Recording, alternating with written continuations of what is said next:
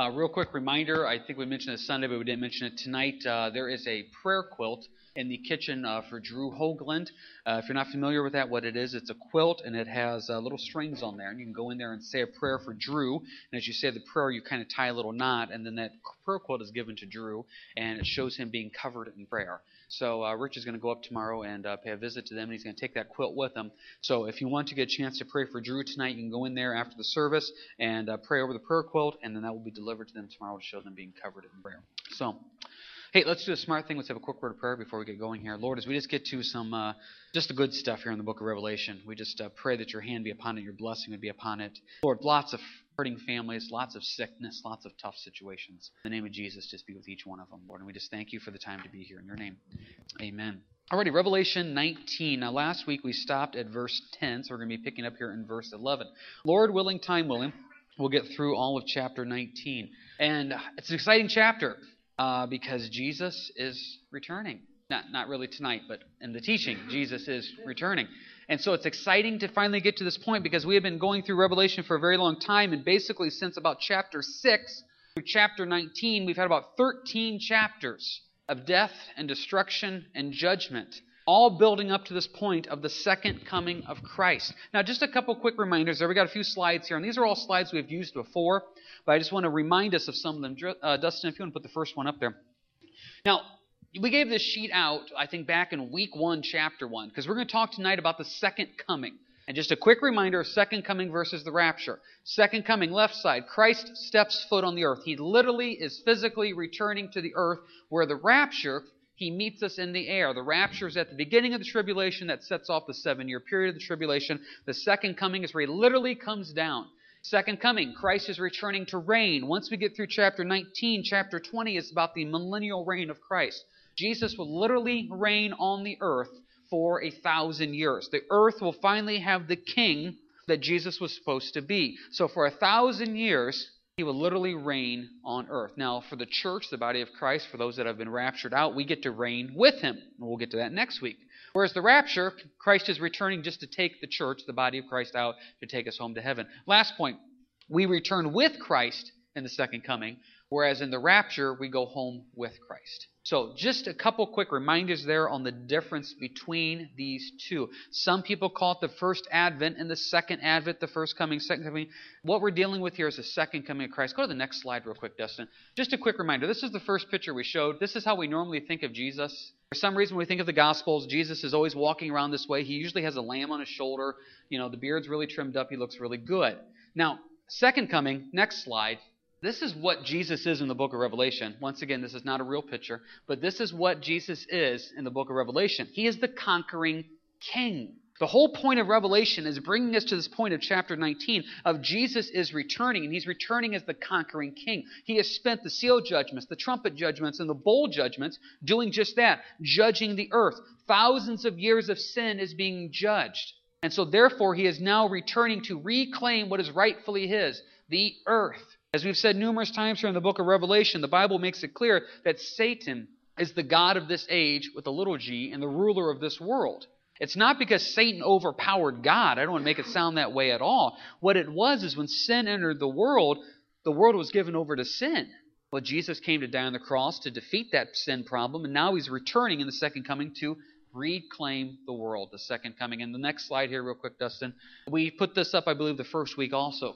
Jesus came the first time in humiliation. He will return in exaltation. He came the first time to serve. He will return to be served. He came the first time as the suffering servant. He will return as the conquering king.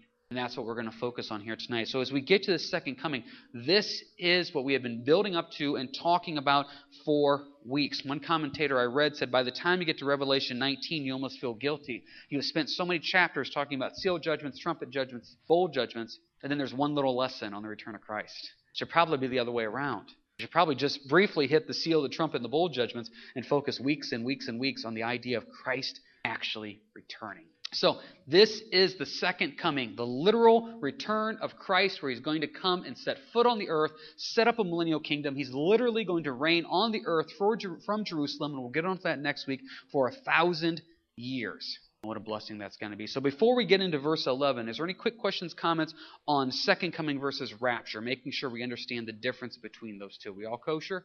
Very good. Let's go find out what happens. Verse 11, I saw heaven open, and behold, a white horse. And he who sat on him was called Faithful and True, and in righteousness he judges and makes war. His eyes were like a flame of fire, and on his head were many crowns. He had a name written that no one knew except himself. He was clothed with a robe dipped in blood, and his name is called the Word of God. And the armies in heaven, clothed in fine linen, white and clean, followed him on white horses. Now out of his mouth goes a sharp sword, and that with it he should strike the nations, and he himself will rule them with a rod of iron. He himself treads the winepress of the fierceness and wrath of Almighty God. And he has on his robe and on his thigh a name written, King of Kings and Lord of Lords. This is the climactic scene, if you want to look at it from that perspective. If this was a Hollywood movie, it would be in slow motion. There'd be a really cool, funky orchestra thing going on in the background, and it'd be really neat lighting. This is what we have been waiting for thousands and thousands of years. Since Jesus died, rose again, and said he's coming back, this is what the world has been waiting for. In fact, the Bible says we have been groaning to this point. We're moaning and waiting for the return of Christ. Seriously, listen to how many prayer requests tonight were just about pain and suffering, be it emotionally, spiritually, or physically. We're ready to be done on this world. We're ready to be done on this earth. And with the second coming of Christ, it's all over. It's finally all over. He's going to come back, and I'm getting ahead of myself here about the millennial reign, but he's coming back to make the wrongs right. Look how he's coming. In that last phrase of verse 11, in righteousness he judges and makes war. Like we showed those little pictures up there. The first time we got him with the lamb, the suffering Savior. The second time with the sword. He's coming back to make war. Now, the way we put this all together, and this is really from verses 17 through 21, is it looks like Christ returns at the peak of the Battle of Armageddon. That you have all these hundreds of millions of armies now coming together that we've studied about over the last few weeks when we did our topical on Armageddon all the way back to Revelation 16. We brought all this together. And so what happens is you have all of the armies of the world coming together, meeting in the Valley of Megiddo. Actually, Dustin, let's put that last slide up here real quick. That's just a quick one right there to show you where the Valley of Megiddo is, where the Battle of Armageddon will happen. You can see where Jerusalem is, West Bank, Nazareth, etc. So just get you a little bit of a visual on where that is actually at in the world. So Jesus returns at this peak of the Battle of the Valley of Armageddon, and he destroys them. It's coming back to make war. Now, before you think this is angry, upset, etc., look how he's coming at the end of verse 11. And righteousness. This is righteousness. This is right. Because the world has sinned, and so therefore the world has sinned, that sin has to be judged because the Antichrist and the false prophet has taken over. This has to be judged, and that's why he's coming back to do this. Look at verse 12. His eyes are like a flame of fire. Remember, when you see that idea of fire in the Bible, what does that represent? Judgment. He's coming back in judgment. He's not coming in anger. He's not coming out of spite, saying, I can't wait to slaughter people. He's coming in judgment. He's coming in righteousness. And look at also the description. Jump back to verse 11. Faithful and true. What an amazing thing. Faithful and true. This world is uncertain, is it not? There's really nothing or anybody you can trust in this world. Even your closest friends, your spouse, your parents, they will all let you down. There's only one thing in this world that is faithful and true, and that's Jesus Christ. And so when he's faithful and true, what's he faithful and true about? He's coming. He's promised this for thousands of years. Well, it's finally happening. He's faithful and true. He said, I will make the wrongs right. He said, I will judge the sin. He said, he will come back to get us. He said, he will set up his kingdom. Well, all these promises are being fulfilled here. So therefore, he is faithful and true. And he's riding the white horse, the victorious symbol of the general coming back from battle. So here he is coming to make war. He's victorious. He's faithful and true. He's coming in judgment. Verse 12. And on his head were many crowns. Verse 12. This represents the authority that he has over the world. And verse 13. A robe dipped in blood. The blood of his salvation. I should say the salvation that he bought for with us. And his name is called the Word of God. This takes us back to John 1:1. In the beginning was the Word, and the Word was with God, and the Word was God. It's kind of interesting. One of the names that God uses to describe himself is the Word. What an interesting word for that. Because if you think about our English language, if I pick a word, just say tree, you guys all know what a tree looks like. So I don't have to show you a picture of a tree. I just say tree. You visualize a tree in your mind. Well, Jesus is the Word. So if we want to visualize who God is, it's Jesus. Hence, he's the Word. So when we want to describe God, he's the Word to describe God is Christ. He is the Word to show us what God is, because he's God incarnate in flesh that came back. So he is the Word of God. Verse 14, we get to come along too. Look how we're dressed, fine linen, white and clean, followed him on white horses. Now, some people may be thinking I'm making too big of a point about this. If you have little kids, what question have you been asked by little kids? Are there animals in heaven, right? You ever want to know if there's animals in heaven? You can guarantee without a fact that there's horses in heaven. Verse 14. That's what I always tell people. So if little kids come up to me and say, are there animals in heaven? I say yes. And I can back it up with Scripture, Revelation 19:14. Now, some of you that want to be a real bear and get deeper on that, you're just mean, nasty Grinches, and I don't want to talk to you about it. Keep it simple. There's animals in heaven, and you can go from there. So my Kenan right now is so excited because in heaven he wants to play with the hippopotamus. I don't know why, but that's what he's excited about. So I let him have that excitement. I don't know if there's a hippo in heaven. I know there's horses, so I'm just going to take it and kind of run with it a little bit there. But we're coming back, verse 14. Know what we get to do. In verse 14, we just get to follow Jesus. I like that. I love no responsibility. Isn't that just the greatest thing in the world? I have no responsibility with the second coming of Christ. The only responsibility I have is make sure I'm dressed in fine linen that's white and make sure I can get on my horse. Which the few times I've ever been on a horse, that is a little difficult for me to do. So if that's the only thing I have to worry about for all of eternity, I'm cool with that. Because I just get to verse 14, follow Christ. For all you type A firstborns out there that think the world revolves around your shoulders, it doesn't. Verse 14, just follow Christ. How simple is life when you just follow Christ? Where he goes, you go. When he stops, you take a stop. If he makes a left, you make a left. Just follow Christ. We run into problems in our lives and marriages where we get ahead of the Lord. Verse 14 keeps it so simple. Be dressed in white, which shows righteousness in the Lord, and you just follow Jesus. I do nothing at the second coming. Absolutely nothing. I just get to sit on the sidelines and watch this amazing thing happen. I've shared this story before on this point,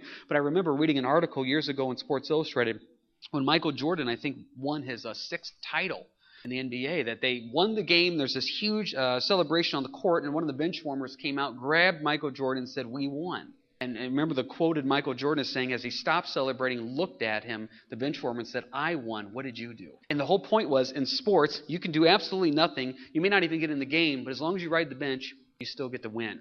Well, this is the same thing here at the second coming. I haven't done anything. Jesus did it all. I just get to ride the bench, and I just get to follow along in the victory. And how absolutely wonderful is that? To think that we get to be included in the second coming of Christ is an absolutely amazing thing. He does all the fighting. Look at verse 15. Out of his mouth comes a sharp sword. Now, this is not literal, I don't think, in any way whatsoever. I think the great reference to go with this is Hebrews 4:12, where it says that the word of God is alive and active, sharper than any double-edged sword. When he returns there in verse 15, the way he strikes the nations, as it says in the New King James, is he strikes it with his word, with his mouth, the word of God. This is something that we, I think, ignore too much. There is a power in the Word of God. This is why, as a pastor, I'm constantly nagging you and annoying you to be in the Word. That's your weapon. And if you think of that passage in Hebrews 4, verse 12, the Word of God is sharper than any double-edged sword. It's alive and active. It cuts. Generally speaking, a sword is not used for defense. A sword is used for offense. You use a shield for defense. The purpose of the Word is that we're supposed to be attacking with it. And I don't mean attacking, meaning destroying people, but that is the weapon that God gave us. If you remember correctly, in Matthew chapter 4, when Jesus battled the temptation of Satan in the wilderness, how did he always defeat him? With the Word.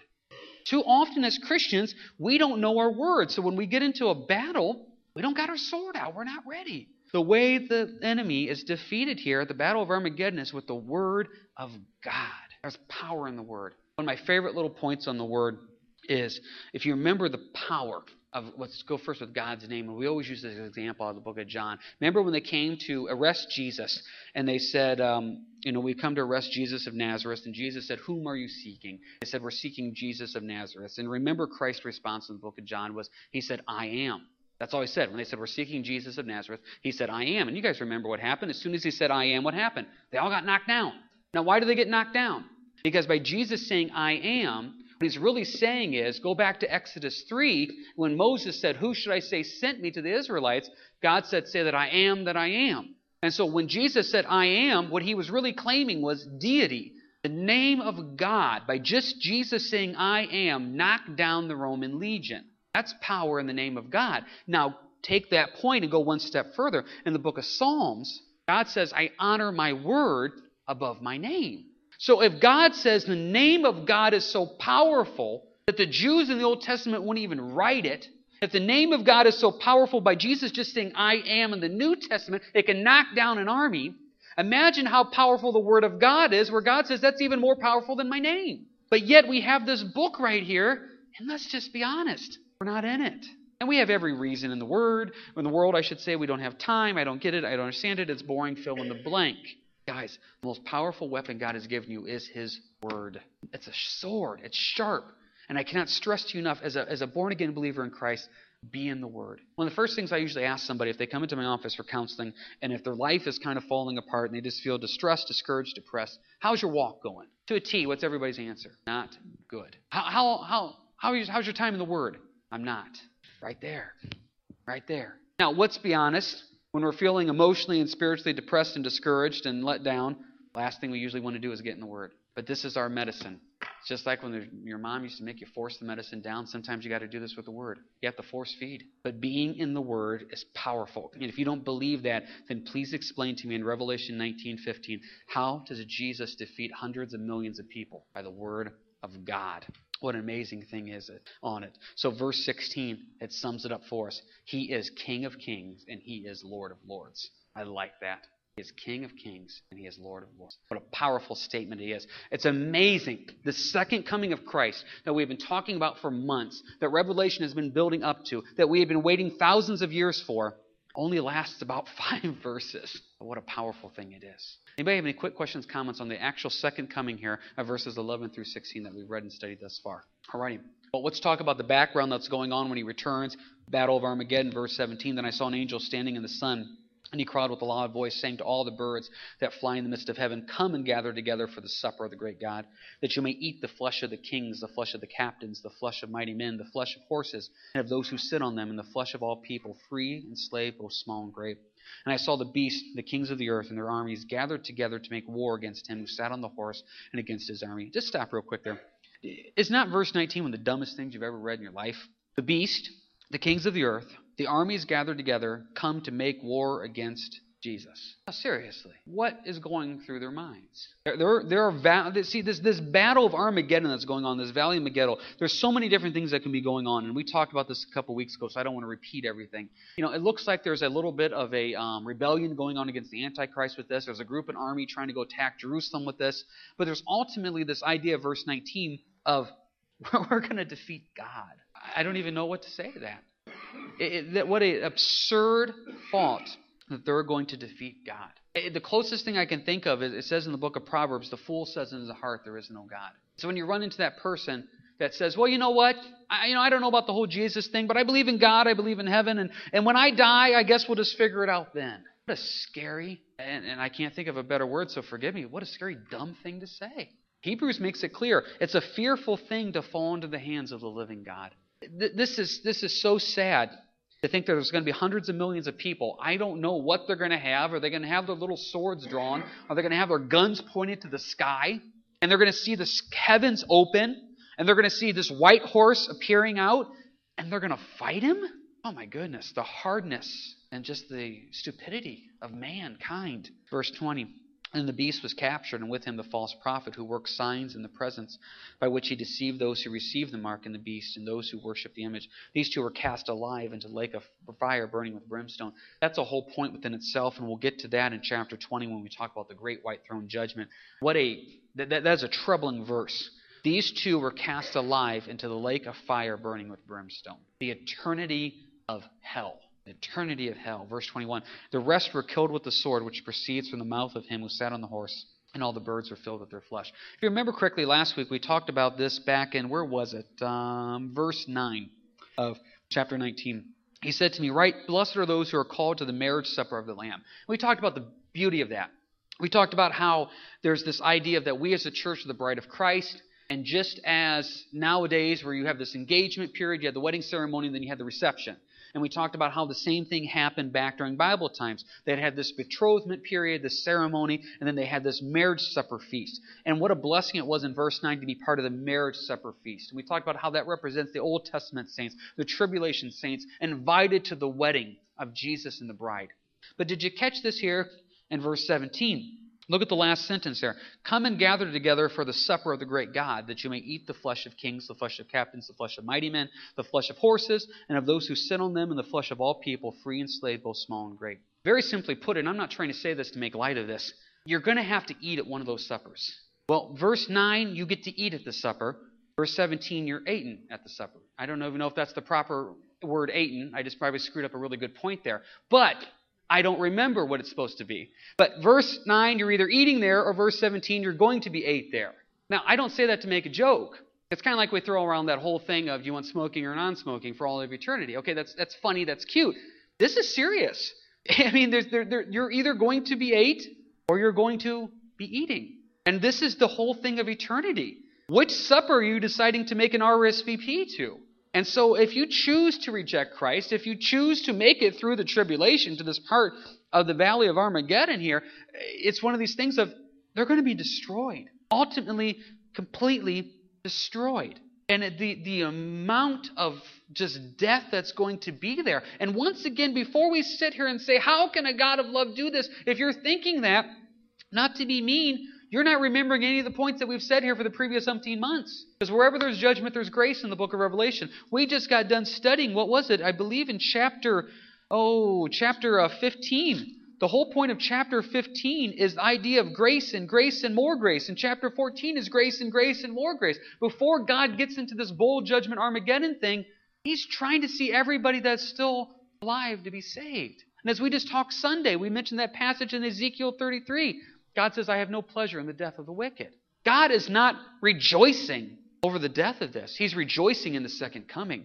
But I believe the heart of the Lord is broken when all these people reject Him and want to fight Him. This second coming is an amazing thing of celebration, but also what a destruction it is in verses 17 through 21 of these people rejecting Christ and ultimately trying to fight Him at this battle of Armageddon in the valley of Megiddo, and they will be ultimately destroyed. So the second coming is something we have looked forward to, we have rejoiced with, and what a blessing it is. But at the same time, for the second coming to happen, there's going to be hundreds of millions of people that are going to taste death because of their rejecting of the Lord. Which goes back to the point we've said every single study here when we finished up Revelation. We can sit here and study out these prophecies. We can sit here and talk about the second coming and rapture and bowl judgments and all this stuff. And we can walk out of here smarter. The truth of the matter is, first off, are you born again and saved? If you're not born again and saved, you want to be born again and saved through Christ. But more importantly, where's your heart where it comes to those that are lost? We all work with people that may not know Christ. We see what the outcome of this is in verses 17 through 21. Our unsaved friends and loved ones are either going to be eating at the marriage supper with us in verse 9, or they're going to be at the supper of verse 17. We having this information, we now have this responsibility to say, I want to go share Christ with all my unsaved friends and loved ones because I care about them and I don't want to see what's going to happen to them. And also for me personally, I want to live my life for the Lord, knowing that He is returning, knowing the second coming is coming. I want to be that bride of Christ for Him. I want to be everything I can be for Him because I know the spiritual responsibility that I have. It's not there to scare us. It's not there to frighten us. It's there to spur us on. But Lord, I want to be ready for You when You return. Does anybody have any final questions, comments about here? Yeah. That is the end of the... Yes. No, the great white throne is for all non-believers. They will appear before the great white throne. Yes, they will appear. Yes, thank you for trying to jump ahead of chapter when I said let's not try to get into that tonight. Well, I wanted to end it with verse 21 of chapter 19, and obviously you don't want to do that tonight. So, is it the end of them? It is the end of them in the sense of they are now in eternal judgment. But yes, they will make an appearance before the great white throne there in verses 11 on, which we'll get to next week. So, we're both right. It's the end of them, but yet they will appear before the great white throne again later on. So, yeah. Lost Ark times a million. Actually, just so you know, back when we were doing the 3 weeks in a row of the Raiders of the Lost Ark, I actually got a picture of Indiana Jones. And I was waiting for someone to make a reference. We're going to put him up on the PowerPoint, but now we've lost that. I just want to tell you, as a kid, I remember watching Raiders of the Lost Ark, and I remember seeing that ending, and that was just totally freaky, to say the least. It's going to probably be worse than that. But yes, it's the glory of God. It's God coming back, and it's utter, ultimate destruction. I mean, there's just no way around that. And it's hard to find the balance in our head of we're rejoicing over Christ returning, but at the same time it is returning, there's all these people dying. But all these people are dying because what did we just study out back in, Chapter 16. Chapter 16, verse 9. They did not repent. Verse 11 of chapter 16, they did not repent. These people have chosen this path. Yeah, John. Oh, yeah. Yeah. They've chosen their side. There's no doubt about it. They have chosen their side. By the time you reach this battle of Armageddon here, these people have chosen their side to align themselves with the beast and the false prophet. They've taken the mark of the beast, and they have rejected God. They have. They've reached this point. And once again, when we talked about the battle of Armageddon back in chapter 16, we weren't saying this as a joke, but we used that example of, well, imagine you had all the bugs in one area. It's easier just to kill them all with one big stomp. Well, that's exactly what happens here. They have all come together to one area, and this is where Christ returns, and he takes care of them in all one fatal blow. But these are all people that have willfully rejected Jesus as their Savior. Anybody else have anything they want to say before we go close up? Okay, chapter 20. Oh, sorry, yeah, tweets. I believe verse 14 is going to be just believers, and that's my personal opinion. There is a reference, if I remember correctly, in the book of Jude. Let me see if I can find this real quick.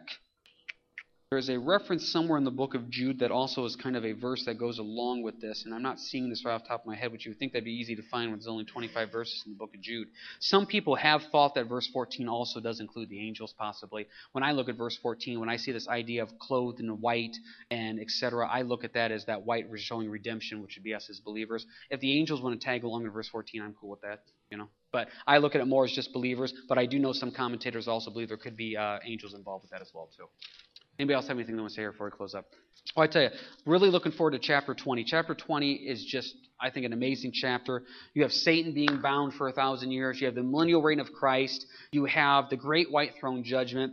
What an unbelievable chapter on stuff. And then you have 2 chapters of eternity, and chapters 21 and 22, where we get into what eternity is, what heaven's going to be like. I tell you guys, these last few chapters in Revelation are some amazing, amazing things. But once again, let's remember the whole purpose and point of this. This information that we have is information that spurs us on to be a light and a witness in all that we do and all that we say. So let's go ahead and pray here. Heavenly Father, should we just read these passages about your second coming?